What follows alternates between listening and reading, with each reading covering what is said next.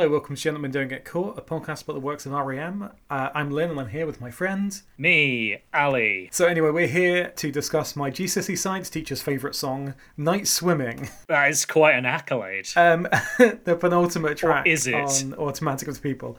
I don't know, I haven't seen her in, I guess, 22 years or something. That is a long time. That is a long time.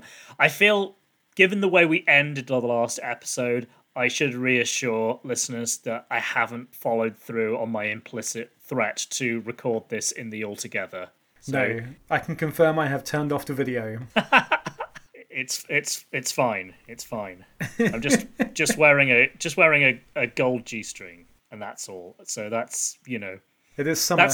That's not naked, so it's fine. Yes, it is summer. Oh no. So anyway... Can't believe I said that. Not much guitar on this song. No. Was there any? I'm not sure there was any, no. A lot of piano, though. A lot of piano and a lot cubed. A lot to the power of 9 of strings. I'm no mathematician, but I feel like anything to the power of 9 is probably quite a lot. Apart from 1. Yeah, I suppose so. That does count. But yeah, anything else to the raised power of 9 is a lot. Right. Glad we cleared that up. Yeah. Right. Feelings about this song. Lynn, you first. I guess I was going to say mixed feelings. I'm not sure that's quite true. Okay. Be more truthful. So this song in my mind is like very closely associated with Find the River. Obviously they are next to each other on the same album with kind of similar titles, but sort of water-related titles. Splishy Splash, yep. Yeah, exactly. So when I think about them in the abstract, I think, oh, well, I prefer Find the River as a song. But actually, when I went back to listen to Night Swimming, again, when I was going through this, I'm like, actually, initially it struck me as like a little cloying. And you're like, oh, ugh, is it a little bit, you know, I've already had Everybody Hurts, it's very cloying. It's a bit too cloying, that kind of thing. But actually... You only get one of those on an album. You only allowed one. But I like it. There you go. I like it. Okay. I think maybe it touches upon being a bit cloying, but I don't really know why it just doesn't feel like Everybody Hurts in that way. Like it doesn't feel so, I don't know, whatever the right word is. Glib. Like it manages to walk along the tightrope of not being too much. Yeah, it walks it, and I've been trying to put my finger to like on exactly why I feel that way, why like this gets away with it in a way that Everybody Hurts does. I don't know whether it's just slightly more abstracted, whether like the sort of melancholy is tempered, but it's sort of like tied into this sort of nostalgic thing, and it gets away with it in that way. So I'm not quite sure why, but I do like it. Okay. What about you? Sorry. I think I am less positive than you. I have written down that I find it a bit saccharine, so that matches your cloying description. Again, it's not as much as as Everybody Hurts. So if I compare them against each other, this is much preferable. Like, if you say which one you have to listen to one of these, I'm going to choose this one every single time. I think it's not so much the song as the arrangement that's getting to me. Like, I feel like there's just, whereas the previous song just judged everything right in terms of how much stuff to do different times throughout the song, this just feels like it's a little bit too much all the time. Like, the piano phrase... I don't know the proper musical terminology. Sorry, piano players. It's very pretty, but I kind of feel like they overuse it, and it kind of like wears out its novelty. And the thing that really got to me was the string arrangement. It's really too much. Like, this is almost like Exhibit A of like 90s rock band excessive strings. I can definitely see that there would have been some hack music writers who would have described it as lush. But it's not. It's excessive.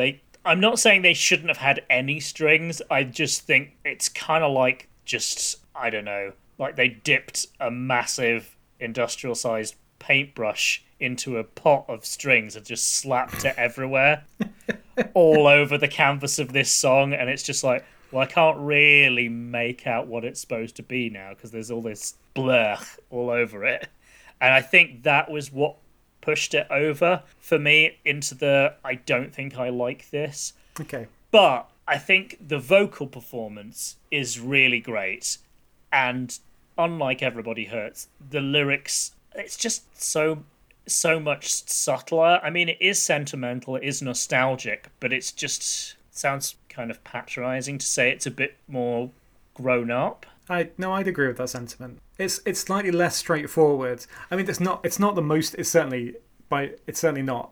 I wouldn't say it's obtuse at all. No.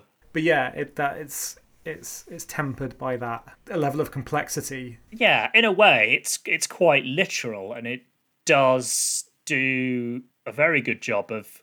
I'm inadvertently going back to the painting pictures metaphor. But yeah, it does really paint a picture and is quite evocative. Yeah. So lyrically, it's, heads, shoulders, knees, and toes above Everybody Hurts. But I guess I should stop just bashing Everybody Hurts and kind of take into consideration maybe the intention behind that song. But this is just a lot more satisfying. Yeah, I agree with that. And there is one lyric that I don't think I'd ever really caught just in the listening, the listen through, which is funny because I feel like it's a song distinctly enough, especially compared to some other REM songs we could mention, that I feel like I could recall a lot of the lyric for this, but this has always passed me by. But the line, "that bright, tight, forever drum," talking about the moon. Oh, okay. I'd heard that lyric and not really been able to make out exactly what it meant. Yeah, and it's very pleasing on the page. I would go as far as to say it's actually quite poetic. Yeah, you've just got a pleasing internal rhyme and the fact that, drums beat out a rhythm and the moon has its cycle. It's just a nice, very succinct idea. It's pretty cool. Yeah, it's just a very evocative lyric. So I think I would really like to hear a more stripped back version of this song where it's like very minimal piano and maybe some acoustic guitar and voice and just basically none of the strings because I kind of don't need them. That said, I did have one extra note about the music. Towards the end, you get something, and it's possibly an alto sax, maybe a clarinet that comes in and plays a bit of melody, and I really liked that. Just the contrast. It's just like a slightly different quality of sound, and people with better musical ears than me might be able to write in and tell me what instrument that actually is. Yeah. But it just cut through all of the nonsensy strings and was a very pleasant development of the main melody. So I thought that was brilliant. So yeah, I think I've talked myself round a bit. Yeah, I feel like I like this song more in practice than I like it, as an idea in my head. Okay, that makes sense. So, yeah. But I think that's basically what I had to say about this one. So I don't know about you. I don't have much more to add. But next time we'll be talking about the final song on Automatic for the People, "Find the River." So thanks very much for joining us and take care. Thank you. Bye. Turn on narrator. Toggle switch on. gdgcpodcast@gmail.com. You can rest easy.